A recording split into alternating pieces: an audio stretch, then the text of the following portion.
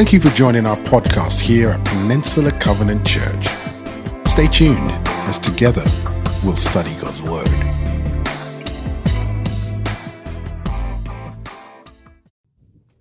Happy Easter, everybody. He is risen, huh?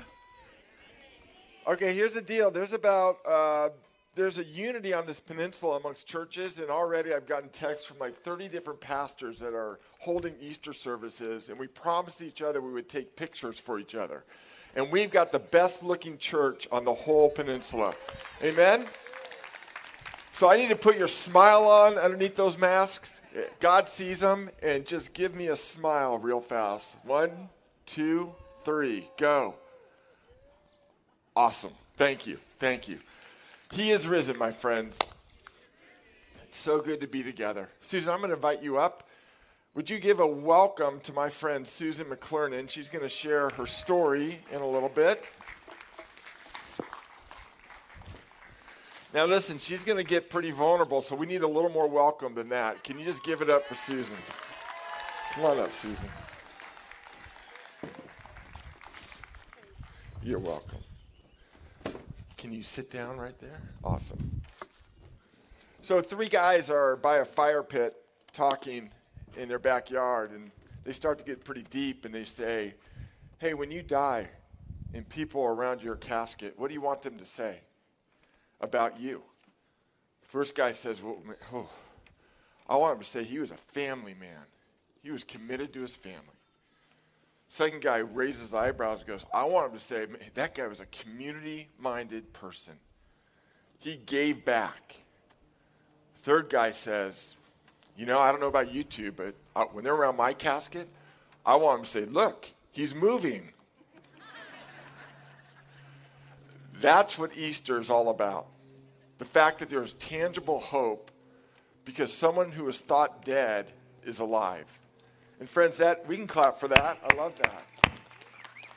That is not just a 2,000-year-old story that's made up. I want to just take the gloves off and really just, we've got no projection behind me. It's just me and you talking, the Word of God doing a work of God. And I'd invite you to ask, what difference does that make in my life today in 2021? Because I think it'll make a huge difference. I was reading this week about a Harvard psychologist. His name is Steven Pinker, and he was observing that empirically in 2021, and there's no debate about this, we are living better lives than any generation on the planet. And yet he posed the question, then if that's the case, if we have more technology, better health care, all of that, why is it that people feel more culturally and emotionally dislocated than ever before? Why is it there's an angst in the air and a hopelessness that is prevailing, not just in a culture, but globally? You can feel it, right? You can feel the tangible angst, the tangible hopelessness in the air. You may be surprised to hear this, but Easter morning, the original Easter morning, it actually started in hopelessness. It started in fear. It started with followers of Jesus scattered, running for their lives, hiding in rooms with locked doors. But then words were spoken that first Easter morning, 7 words that changed everything. And there's 7 words that have changed many of our lives, and it can change your life too. Here it is. He is not here. He is risen. With those 7 words, what we realize is this, that death doesn't have the final word. That as Gamgee said in Lord of the Rings, everything sad becomes untrue. That the worst possible thing doesn't have to be the final thing. Would it be better if I had a handheld? I'm fine. Let's try this. I'm going to her mic. Okay, that the worst possible thing, the crucifixion, doesn't have to be the final thing. Easter morning started in hopelessness, but friends, it didn't end there. And regardless of where you are today, regardless of where we are today, you can leave here with a brand new hope, a tangible hope. And I want to show you that from the Bible in Luke chapter 24. There's two guys walking away in utter hopelessness. And by the end of the day, their lives were transformed. Luke chapter 24, if you have your Bibles, you can open up your phones. I'm going to start the story. Let's join these guys walking down a road towards a village called Emmaus, utterly hopeless. Now, the same day, two of them were going to a village called Emmaus, about 7 miles from Jerusalem. I'm in verse 13. As they were talking with each other about everything that had happened, they're walking away from the crucifixion. The body is dead. We said this last year at Easter. And the body was dead, and nobody expected no body to be in the tomb. They all expected Jesus to be dead. As they talked and discussed these things with each other, Jesus himself came up and walked along with them. But they were kept from recognizing him. Interesting. They were kept from recognizing him. Why? Well, that's simple. Because he was socially distanced with a mask on. I'm just kidding. The word there, Luke is playing on the words, actually. This is more than just facial recognition, right? This is they were kept from perceiving who Jesus truly was. It was so great for me to be up on that road as you drove up and to look through the glare of the windshield. And some of you I haven't seen in a year, but I knew who you were by seeing the outline of your face or seeing your hair or seeing your lack of hair, or seeing more hair, whatever it was, I could recognize you. This isn't what the word means. That word recognize means they didn't truly perceive who Jesus was, what his life mission was about. And there's an irony here. Do you see it? They're walking down a road with Jesus. Not only do they not have facial recognition, don't miss this, they don't have mission recognition, transformation, potential recognition. They are kept from seeing the difference Jesus can make in their lives. Some of you are in that same place right here on this lawn. I was in that place for 18 years of my life. I was very religious, but I was kept from recognizing the difference Jesus could make in my life forever. And when I recognized it, it produced hope. And you can leave with hope today. Let's keep reading. It says there, as they were walking along, they were kept from recognizing him. Sorry, my page turned. Oh, let me just say this. On their own, these guys would have never recognized Jesus. If you read the gospel accounts, every post-resurrection appearance of Jesus, he does the initiating. He does it with these guys. He does it with every post-resurrection appearance, and he does it with you today. You think you may have been disqualified from God's love because of whatever? Jesus is pursuing you. He will always pursue you. He loves you that much. So we asked them, here we go, what are you discussing as you walk along? They stood still. Their faces were downcast. That's a picture of hopelessness. One of them, Cleopas, asked him, are you, and there's almost a pejorative sense in this statement. Are you the only one visiting Jerusalem who doesn't know what happened these days? What things? He asked. Do you see the irony in this? About Jesus of Nazareth, they replied. He was a prophet, powerful in word and deed, before God and all the people. The chief priests, our rulers, handed him over to be sentenced to death. They crucified him. And here it comes, everybody. But we had hoped. Such sadness in those words. We had hoped. We banked our hope. We hitched our wagon to him. We gave our life following him. And when Jesus was crucified, all that was done.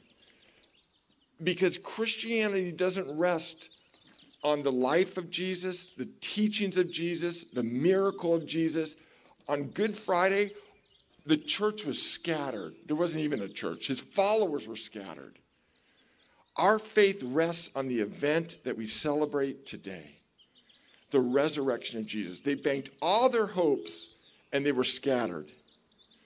We hoped he would be the one who was going to redeem Israel. And now we see why they can't recognize Jesus. Their expectations eclipsed who he really was. They wanted a Jesus of their own making. And they banked their hopes not on the real Jesus, but on the Jesus that they had made up. And that eclipsed them from seeing the real Jesus right next to them. Friends, Jesus is closer to you on this lawn than you would ever realize. And he wants to reveal himself to all of us in a fresh new way today. My guess is there isn't one person on this lawn who isn't living with some I had hoped, regret, or sorrow, especially the year we've all come out of. What I know of some of the stories, there are people on this lawn, we had hoped our small business would have made it. We had hoped we could be in the hospital for my child's birth, or in the hospital for my partner's death. We had hoped I'd be married. We had hoped we'd have kids by now. We had hoped my marriage would be different. We had hoped my marriage would last forever.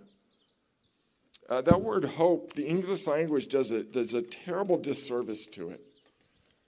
It's almost as if when you hear I say we had hoped, you think the word or the term wishful thinking. Like, I hope the Raiders move back to the Bay Area. Never going to happen. That's not what this word means in this book that was written in a Middle Eastern Greek language 2,000 years ago.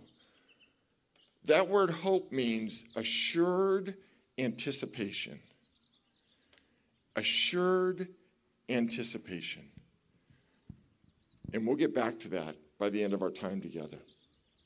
What Jesus does for them at this point 2,000 years ago, he can do for you. He's done for me, he's done for Susan, because he's alive and he never changes. And here's the ingredients of hope, people. It's going to be really easy to remember. Here's the first. He can reframe your past.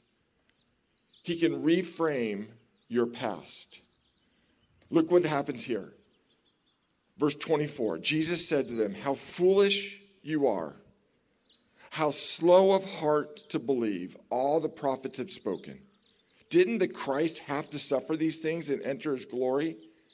And beginning with Moses and all the prophets, he explained to them all that was said in the scriptures concerning himself.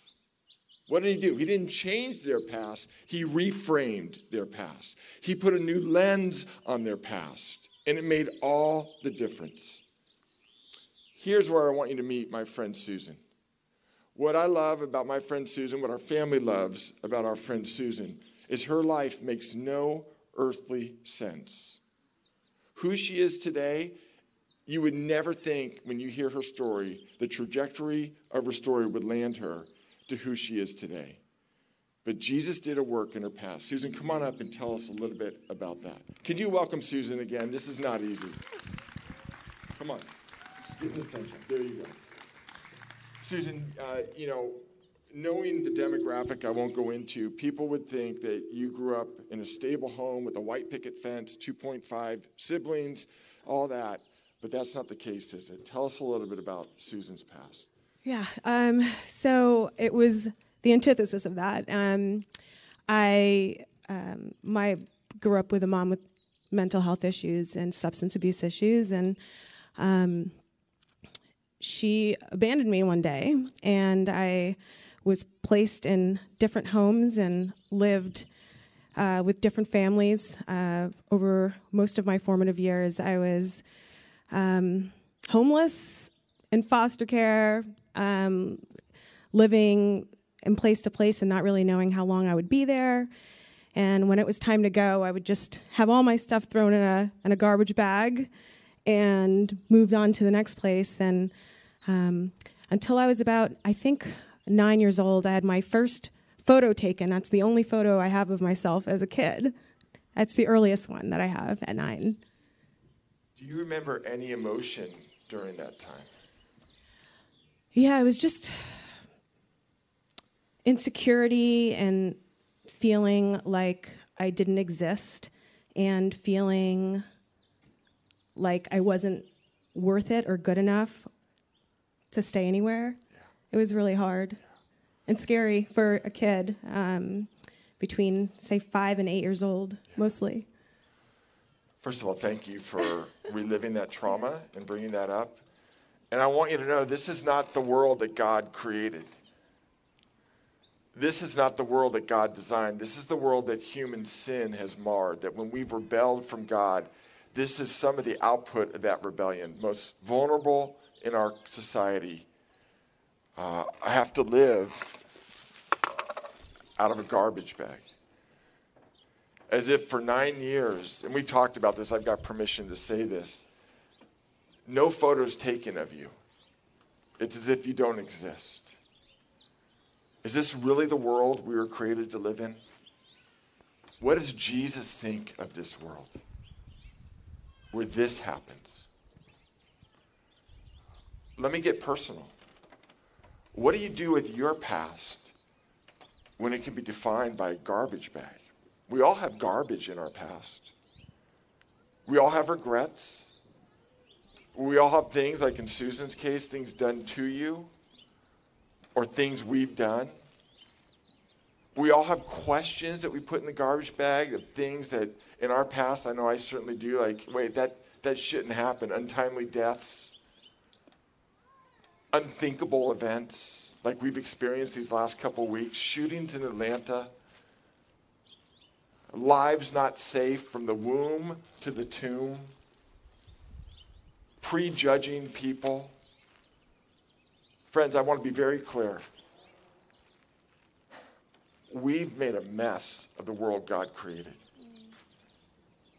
And yet we can still live with hope. Because remember what I said? While Easter started in hopelessness with the words, "He is not here, he is risen," everything sad becomes untrue.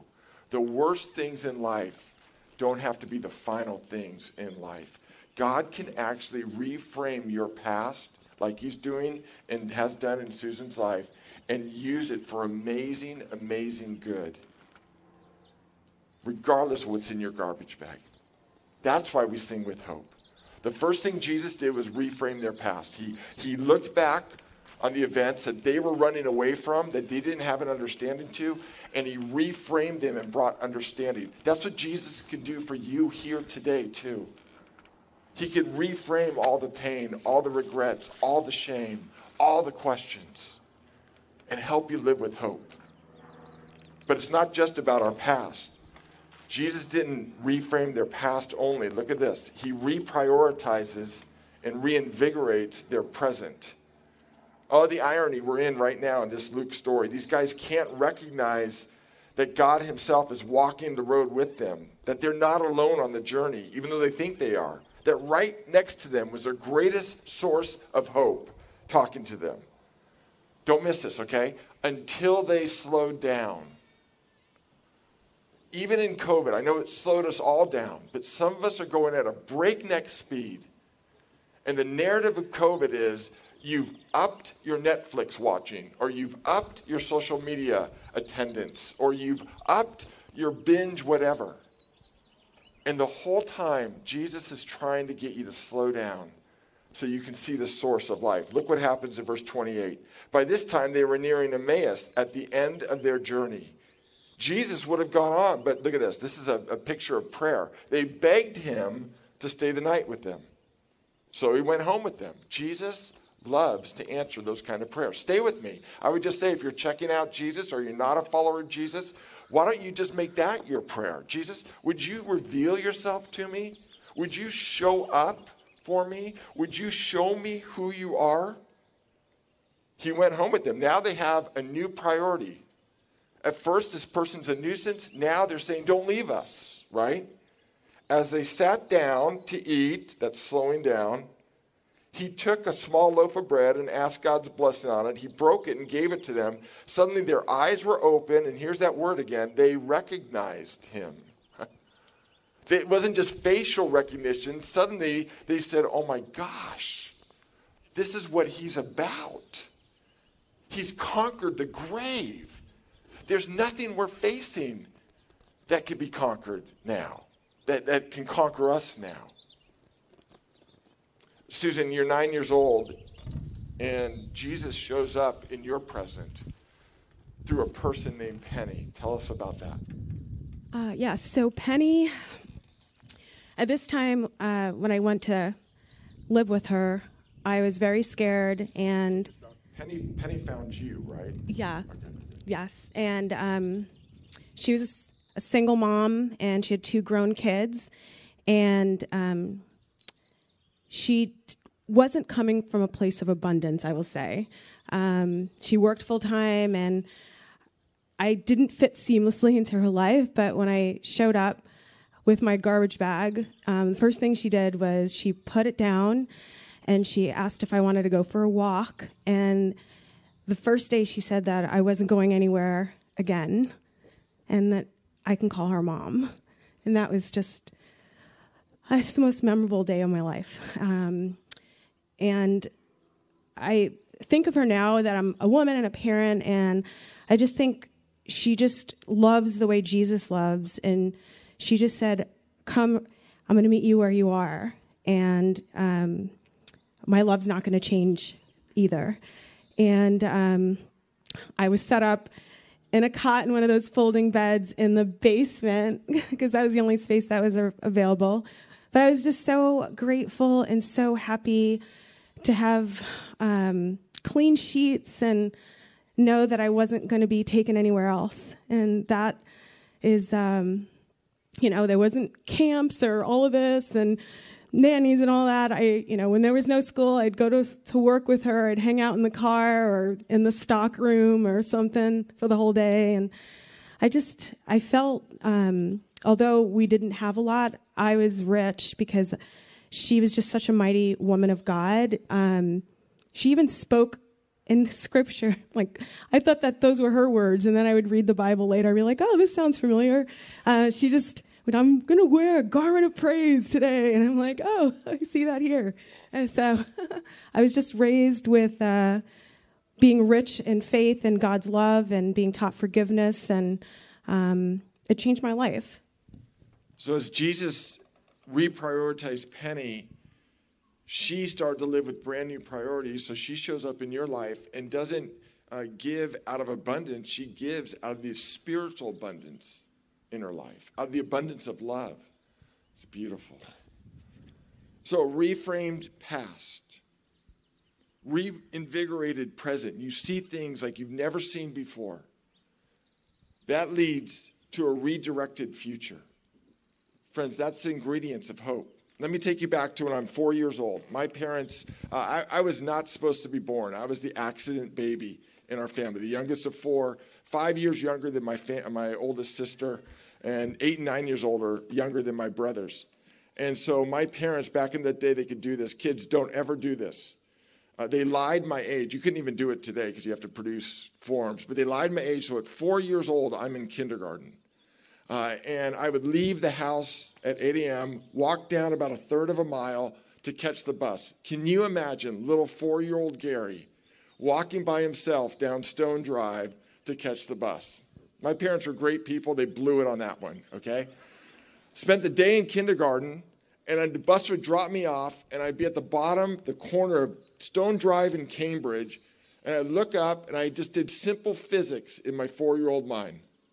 Slope of the hill, wind direction, amount of energy in me, my caloric intake for the day. And most often, I would just fall asleep on the neighbor's lawn, and my mom would come down and get me because the journey was way too long ahead of me. Some of you feel that right now in your life. Like you look at the road ahead of you, and you think, I don't have what it takes to make it to where I need to be. You feel that emotionally or spiritually or maybe even physically in your career. I just want to say this before we read the scripture. You were never meant to do life in your own ability. What we've gained by doing life in our own ability are 9-year-olds living out of garbage bags and a ton of other atrocities that fill our headlines and homepages. Jesus wants to reframe your past, reinvigorate your present, and look at this. He'll redirect your future. They asked each other, Jesus is gone now. Were not our hearts burning within us? There's an internal change in them. Verse 32. While he talked with us on the road and opened the scriptures, they got up. Look at this. This is a U-turn. Your life can take a U-turn through Jesus and returned at once to Jerusalem. They found the 11, those with them assembled together and said, it's true.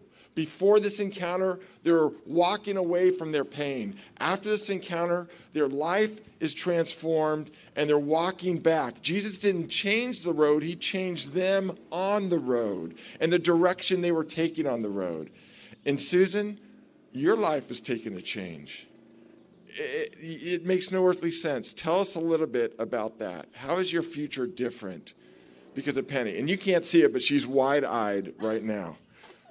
Because I read that to say, how do I even put language to this? It's just, there's just so many different ways. I think my life is different because, obviously, because I have Jesus in my life, but that you don't have to wait for a perfect situation or perfect circumstance. And what strikes me so much about Penny, my mom, is that she said yes, and she didn't really have any of the details, but she said yes to me, and I think her saying yes has just had such a huge ripple effect in my life, and then my husband's life, who is not saved when we met, but now we both, he is, and our son's life, and just all of the people that this woman has touched. And, I remember, she's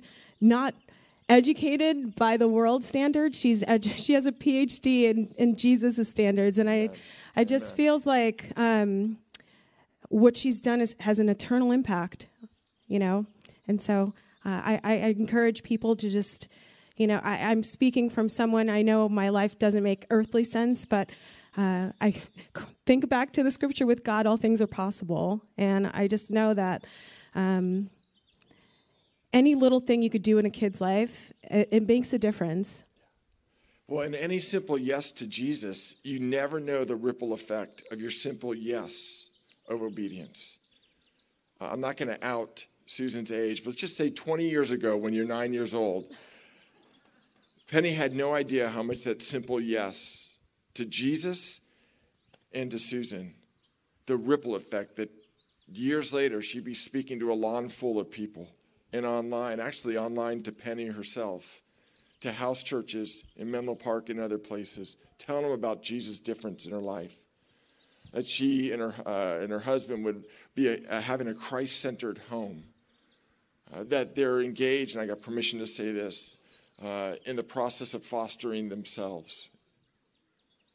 That they have a young son named Christian who's just beautiful and will be raised up with having pictures from his baby years on because he matters. Penny had no idea how much that simple yes to Jesus meant. We were talking this week and Susan said, it's ironic? For someone whose name is Penny, she's made my life so rich. That's what Jesus does, my friends. We got to end this, and I actually, to be honest, I don't want to, because I've missed you so badly. And I love seeing you in 3D. But we've got to end this. And how do we? Give me your best attention for 3 more minutes. On Easter Sunday, it wasn't just Jesus that came out of a tomb. Hope came out of the tomb. Hope for a coming kingdom. Hope that the worst thing doesn't have to be the last thing. Eventually, everyone here, you're going to come to a place where the resurrection, where it will matter personally whether it happened or it didn't to you. You may not think it matters right now because you're young or whatever. You will get to a place where you wonder, I hope it matters. I hope it's real. And because it did, at that time, I want you to remember there is hope, there is assured anticipation available for us all. There's assured anticipation that there's forgiveness for everything you've done in your past. That's why Jesus went to the cross. There's assured anticipation, there's companionship throughout your whole life, just like he walked the road to Emmaus. Even if you don't recognize it, Jesus said, I will never leave you. I will never forsake you. You can live with that assured companionship. You're never alone, regardless of your earthly relationships. There's assured anticipation that death is not the end, that because of the resurrection of Jesus, you can live with him forever.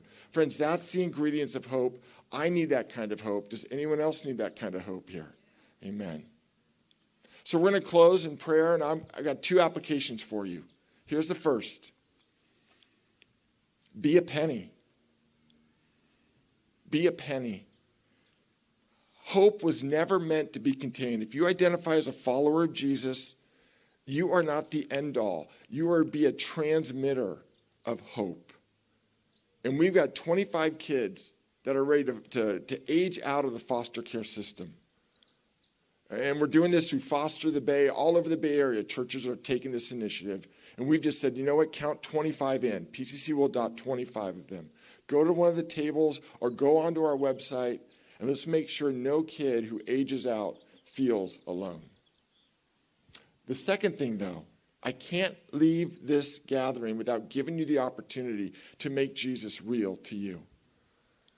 You too can leave with a burning heart because you know that Jesus has forgiven your past, will give you new priorities for your present and your future.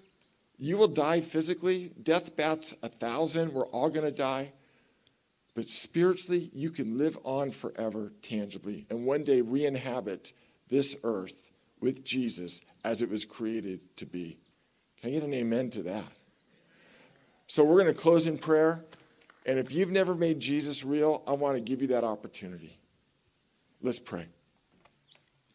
Father, I thank you so much that you make all things new, like you say in the book of Revelation. You are making all things new. And I pray today, Lord, that the example of Penny, that Susan's vulnerability before us all, her living, breathing testimony that she's a new person, I pray today that we would live with new hope. I pray today that those who identify as followers of Christ, we would be transmitters, beacons, signposts of your hope.